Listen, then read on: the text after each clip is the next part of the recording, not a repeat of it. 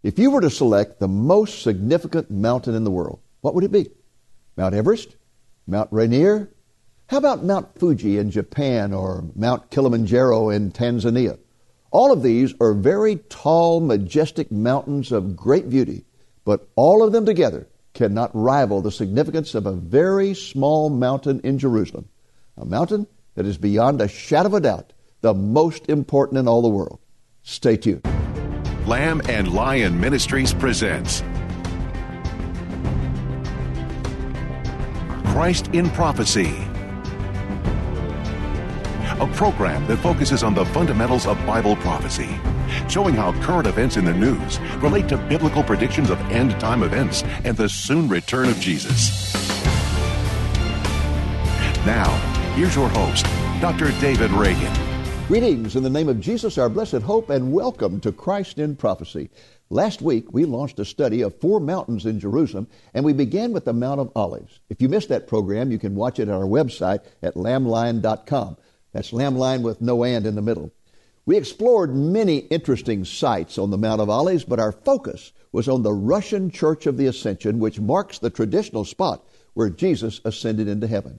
We emphasize that site because the Bible says that is where Jesus will return to this earth. You'll find that passage in Zechariah 14. It says that Jesus will return to the Mount of Olives and that when his feet touch the ground, the mount will split in half. It also says that on that day, he will become king over all the earth.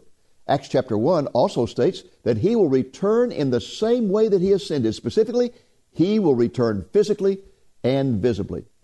This week, in our second program in the series, we're going to take a look at a second mountain in Jerusalem that happens to be the most important mountain in all the world. It's called the Temple Mount.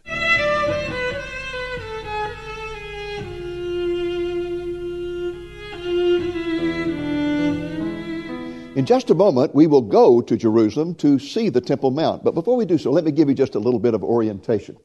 I have outlined on the board here the walls of the old city of Jerusalem as they exist today. These were the walls that were built by Suleiman the Magnificent in the 1500s. There is a deep ravine called the Kidron Valley that runs north and south and separates the old city from the Mount of Olives located to the east of the city.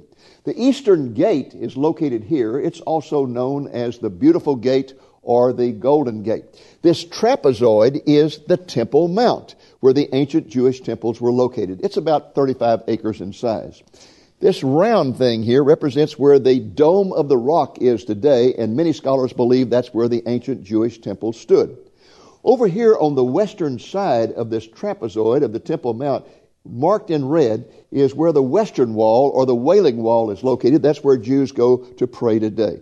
The ancient city of Jerusalem was located to the south of here. The city of David was down south on a little finger of land that today is occupied by an Arab village. There were deep ravines on both sides of the ancient Jebusite city, and so the only way it could grow was to the north toward the Temple Mount.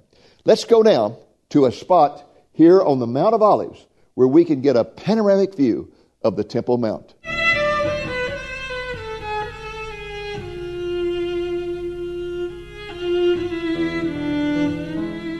Welcome to the land of Israel and the city of Jerusalem. I'm standing here near the pinnacle of the Mount of Olives because this is a great place to view the city of Jerusalem, including the old city and the Temple Mount.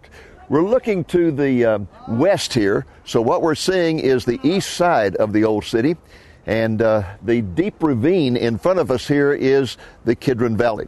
In the background, you can see high-rise buildings that represent the new city of Jerusalem. The gate you see is the Eastern Gate, which is sometimes called the Golden Gate or the Beautiful Gate. It was sealed in the 1500s when the walls of the city were rebuilt. That sealing fulfilled a prophecy in Ezekiel 44 that says that one day the gate will be sealed and that it will remain sealed until the Messiah comes. The building with the golden dome is a Muslim shrine, not a mosque. It is called the Dome of the Rock because it is situated over an outcropping of bedrock. The dome was completed in 691 AD, and it was built to assert the superiority of Islam over both Judaism and Christianity. It asserts its superiority over Judaism because it is built where most people believe the ancient Jewish temples were located. And it asserts its superiority over Christianity because it was built to be higher than the dome that is on the Church of the Holy Sepulchre, which is considered to be the most sacred church in all of Christendom. At the south end of the Temple Mount is a black dome building called the Al-Aqsa Mosque. It is a worship center for Muslims. Now, the first thing you need to understand about the Temple Mount is that it is an artificial mount. There is a mount there, but most of it is artificial.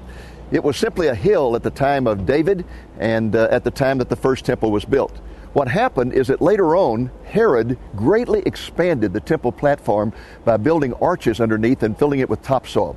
Let me illustrate to you what I'm talking about. This rather rough diagram here will give you an idea of what I'm talking about. Here was the mount going up like this and down on the other side, and the temple built at the top. Now, what Herod did is he built a series of arches that went like this. And also on the other side like this.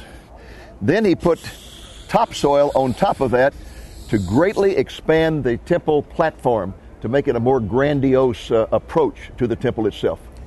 Most people are surprised to find out that the Temple Mount is the same as the ancient mount called Mount Moriah. Yes, it is the place where Abraham went to offer his son Isaac as a sacrifice. The next time we hear about it in the Bible, it is referred to as the threshing floor of Araunah, so that the top of it has been cleared off and it's become a threshing floor. Probably in the time of Abraham, it was a thickly wooded mountain. We don't know for sure. The prophet Gad instructed David to purchase that threshing floor to be used as a future foundation for the temple. And David did purchase it, and he built an altar to the Lord there. Later on, his son Solomon built the first temple, the Solomonic temple, which was placed there on that particular threshing floor, which served as the foundation for the temple. And the temple stood there for 400 years until it was destroyed by the Babylonians in 587 BC. The temple was rebuilt after the Jews returned from Babylonian captivity, and it stood there on that Temple Mount for almost 600 years before it was destroyed again by the Romans in 70 AD. It was about 20 BC when Herod began to renovate the temple and the Temple Mount, and it was at that time that he greatly enlarged the temple platform. Well, let's go now to the Temple Mount for a closer look.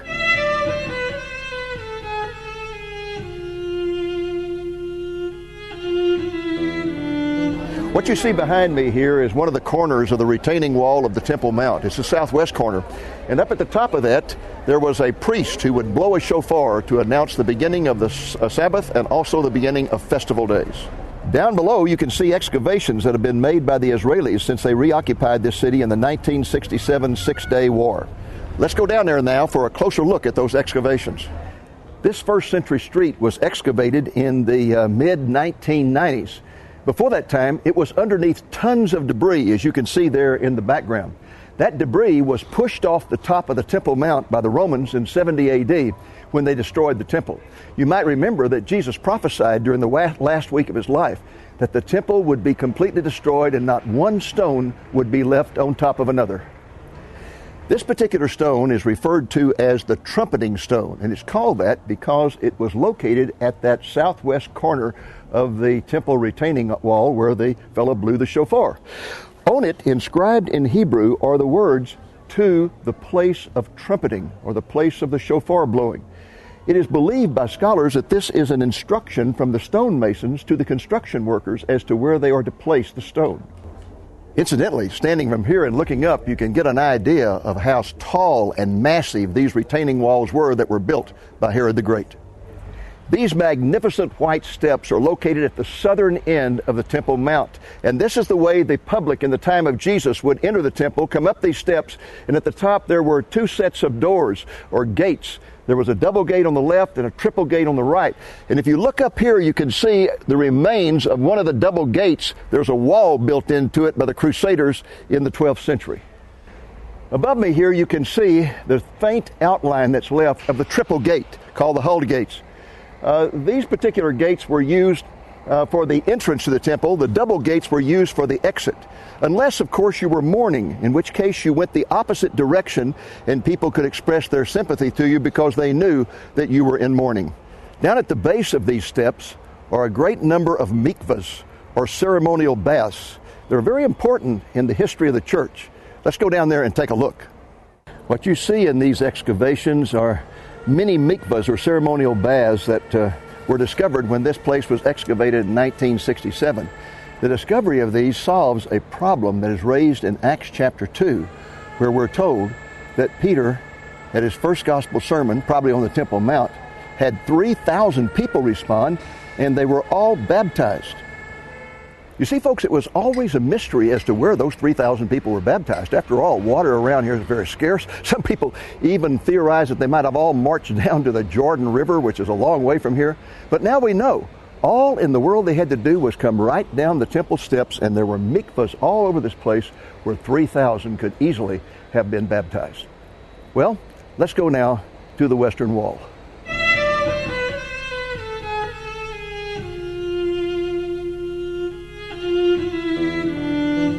Behind me here is the Western Wall, also known as the Wailing Wall, because it's the place where Jews have come to for centuries to lament the destruction of their temple and to pray for the coming of the Messiah. Access to the wall is partitioned to separate the men from the women. People write prayers on pieces of paper and put them in cracks in the wall. The only reason this area, the retaining wall of the Temple Mount, became sacred is because it was the only place where the Jews could get close to the Temple Mount. They were not allowed to go up on the Temple Mount itself. There were buildings built right up to the retaining wall at the north and south ends, and on the east side, there is a Muslim cemetery. On this west wall, there were also buildings built almost up to the wall itself, but there was a narrow alley that was left where the Jews could go and pray. You can see the alley in this photo taken in 1894. Jews would come to this alley to touch the wall and pray. After the Six-Day War in 1967, when the Jews reoccupied this city, the Israeli government came in and cleared out all of the buildings that were in this area in order to create this large plaza where many ceremonies are held today. In order to go up to the Western Wall, there's certain attire that you're supposed to wear. You're supposed to have your head covered, and it's okay to wear a cap like this, but out of respect, I would rather wear a more traditional one. So I'm going to put on this type yarmulke, and also it's not required to have a prayer shawl, but out of respect for the Western Wall, I'm going to put on this particular prayer shawl before I go up there.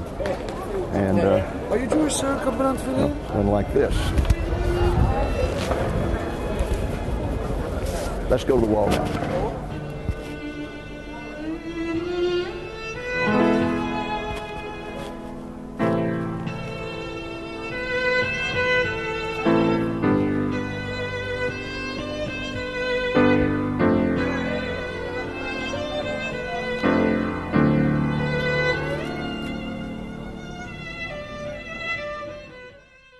We are ready now to ascend the Temple Mount, but before we do so, I want you to keep in mind that although the Israelis have sovereignty over the Temple Mount, they allow the Muslims to administer it, and because they are intolerant of other religions, they will not allow Jews or Christians to read Scripture or to pray on the Temple Mount.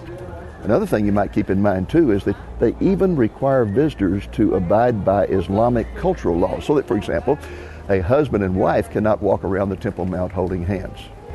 One final thing before we go up on the Mount.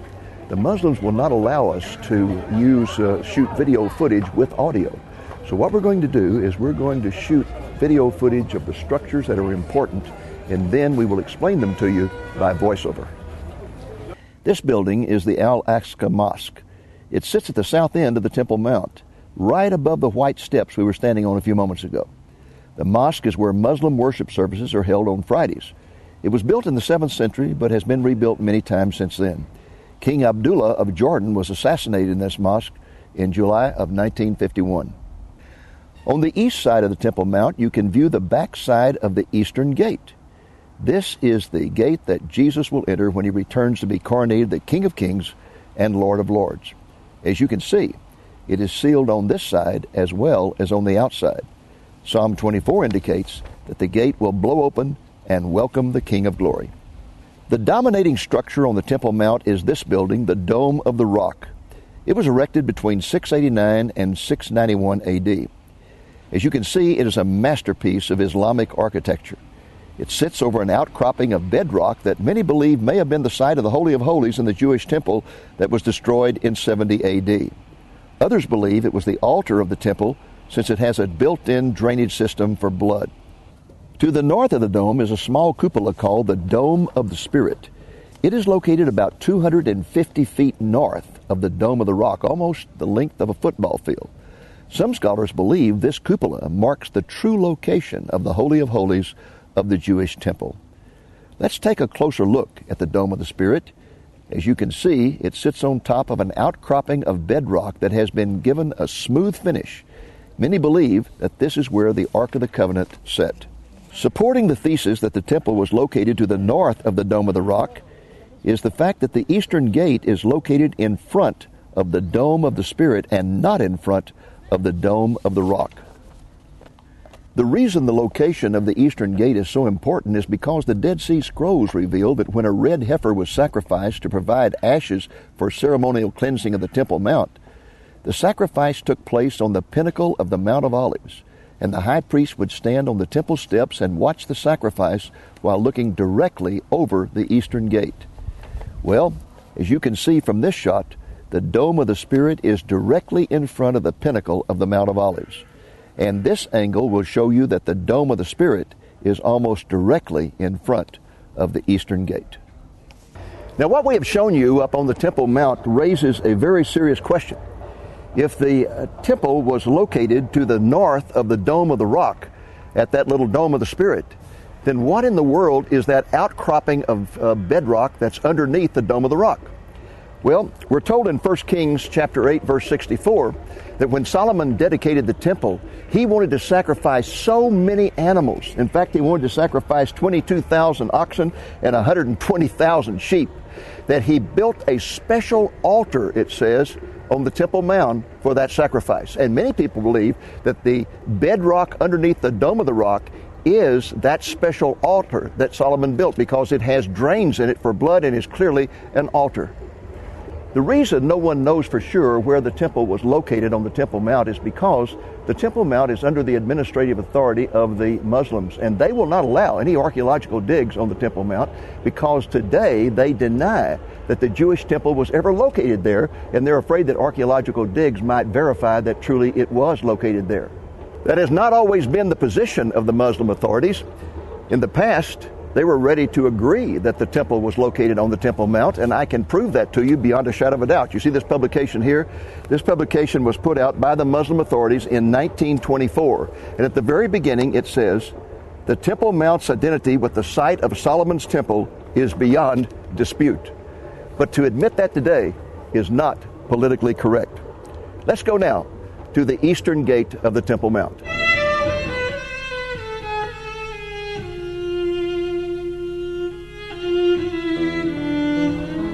The debate about the location of the temple relates to this particular gate, which is called the Eastern Gate or the Beautiful Gate or the Golden Gate. Here's the reason it relates to it. When the Dead Sea Scrolls revealed that the high priest stood on the steps of the temple and looked directly over the Eastern Gate to the pinnacle of the Mount of Olives while they were sacrificing the red heifer, those who believe that the temple was located at the Dome of the Rock responded by saying, well, what happened is the Eastern Gate was moved north about 250 yards when the walls were rebuilt by Suleiman the Magnificent in the 1500s. But in 1969, an American student named Jim Fleming, who later became a renowned teacher of biblical archaeology, accidentally discovered that the ancient Eastern Gate is located directly beneath this one. Here's what happened. Jim was a student here in Jerusalem in 1969, and he decided to come over here one morning and photograph this Eastern Gate. But it had been raining for like 3 days, and the ground was very soft, and these limestone coverings on the tombs had absorbed a lot of water. And so when Jim got ready to photograph, he climbed up on one of those tombs, and the limestone gave way, and he fell 8 feet into a mass grave. Now, I don't know about you. If that had been me, I would have climbed on the air to get out. But he realized he had a great opportunity. And so he whipped out his camera, which had a flash on it, and he started photographing in a circle, just like that. Later on, when the film was developed, the picture he took looking directly at the wall showed the tops of the arches of the ancient eastern gate sticking up above the skulls and bones in this mass grave. So we now know for certain that the eastern gate was located directly underneath this one. Now that we know that the ancient eastern gate was located directly beneath this gate, the argument that the temple might have been located some 250 feet north of the Dome of the Rock is a much stronger argument. Of course, it's not proved, but it makes the argument much stronger. If so, that means the Jewish temple could be rebuilt without touching the Dome of the Rock, and the Dome of the Rock would be in the court of the Gentiles. It's going to be interesting to see how all that plays out. Before we leave this very special spot, I want to tell you a very personal story. I'm going to find this shady place to sit, and I'll relate it to you.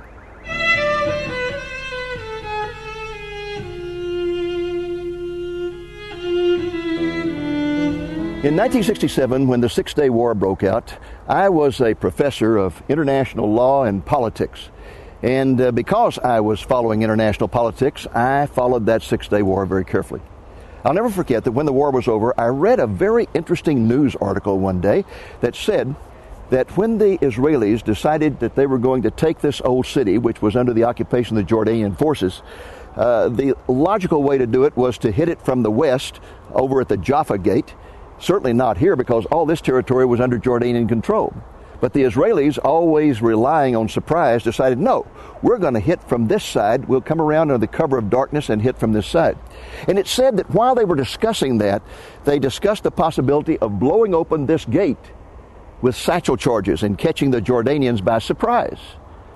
And then it said that when that suggestion was made, an Orthodox rabbi was there who said, no, you'll do that over my dead body, because that gate is supposed to be closed until the Messiah returns. Well, I had no idea what that was all about, folks. I had grown up in a church that did not teach Bible prophecy. I knew nothing about Bible prophecy.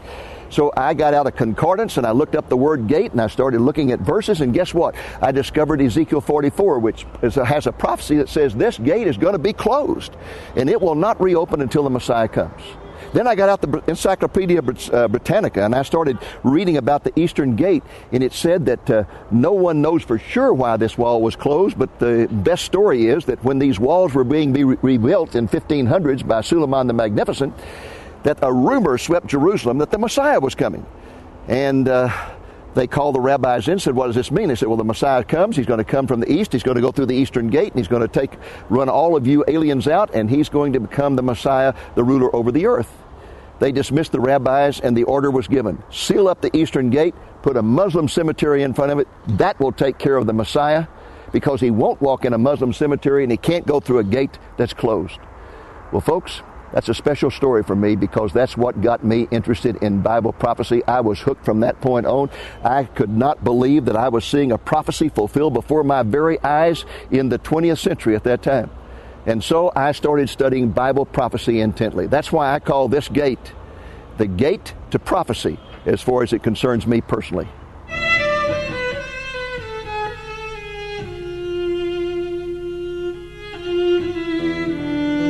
As we bring this study of the Temple Mount to a close, I'd like to summarize for you what the Bible has to say about the Jewish temples, both past and future. It says, for example, that there were 2 temples in the past. The first was the Temple of Solomon, and the second was the temple built after the Babylonian captivity, which was renovated by King Herod and became known as Herod's Temple. Those are commonly referred to as the first and second temples. The third temple will be built either before or during the tribulation, and that, of course, is going to be the tribulation temple that the Antichrist will enter and will defile by proclaiming himself to be God. Incidentally, that third temple could be erected overnight, because all they would have to do is go up on the Temple Mount and put up a tent-type temple like the Tabernacle of Moses and start offering sacrifices immediately, and then begin building a permanent temple around that and over it. The third temple, or the tribulation temple, will be destroyed when Jesus Christ returns, because when he returns, there's going to be the greatest earthquake in history. It says every mountain will be lowered, every valley will be raised up. It says every island will be moved, and it indicates that Jerusalem will be lifted up and become the highest point on the earth. Also, it indicates that the earthquake will be so great that the topography of this area will be totally changed. So totally changed that a new platform for the temple will be provided, much, much larger than this one, 2 or 3 times larger, and that will be the platform of the great and glorious millennial temple from which Jesus Christ will reign over all the earth. What a day that will be. You know, there are many descriptions of it in the Scriptures. One of the most glorious is to be found in Isaiah chapter 2. But one of my favorites, which is an echo of Isaiah 2, is found in the book of Micah in chapter 4. Listen to what Micah says about that day when the Lord will reign from here on Mount Zion in Jerusalem. He says, "It shall come to pass in the latter days," that's these times, "that the mountain of the Lord's house shall be established on top of the mountains, and shall be exalted above the hills, and people will flow to it." You know, in Bible prophecy, when the word mountain is used, it's always a symbol for a kingdom unless the mountain is specifically named. And so what it's saying here is the kingdom of the Lord's house will be established on top of all of the kingdoms and be exalted above all the nations. Verse 2, "Many nations shall come and say, Come, and let us go up to the mountain, to the kingdom of the Lord, to the house of the God of Jacob, the millennial temple. He will teach us his ways. We shall walk in his paths. For out of Zion the law shall go forth, and the word of the Lord from Jerusalem." Verse 3, "He shall judge between many peoples, and rebuke strong nations afar off. They shall beat their swords into plowshares, and their spears into pruning hooks." How long have we dreamed of that day? And then he ends, "Nation shall not lift up sword against nation, neither shall they learn war anymore." The world will experience 1,000 years of perfect peace. When I read scriptures like that, everything within me cries out, "Maranatha, Maranatha, Maranatha. Come quickly, Lord Jesus."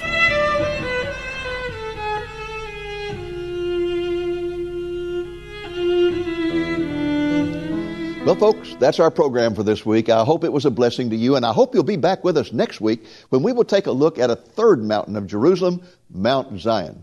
Until then, this is Dave Reagan speaking for Lamb and Lion Ministries saying, "Look up, be watchful, for our redemption is drawing near."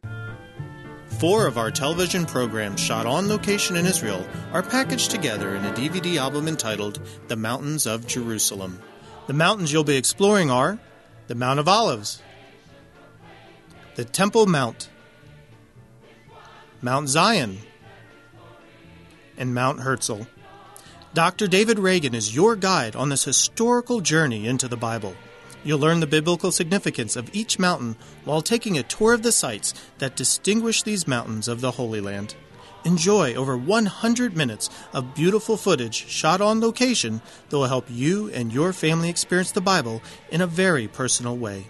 The Mountains of Jerusalem DVD album can be yours for a gift of $20 or more. That includes the cost of shipping. To order, call the number you see on the screen between 8 a.m. and 5 p.m. Central Time, Monday through Friday, or order online at lamblion.com.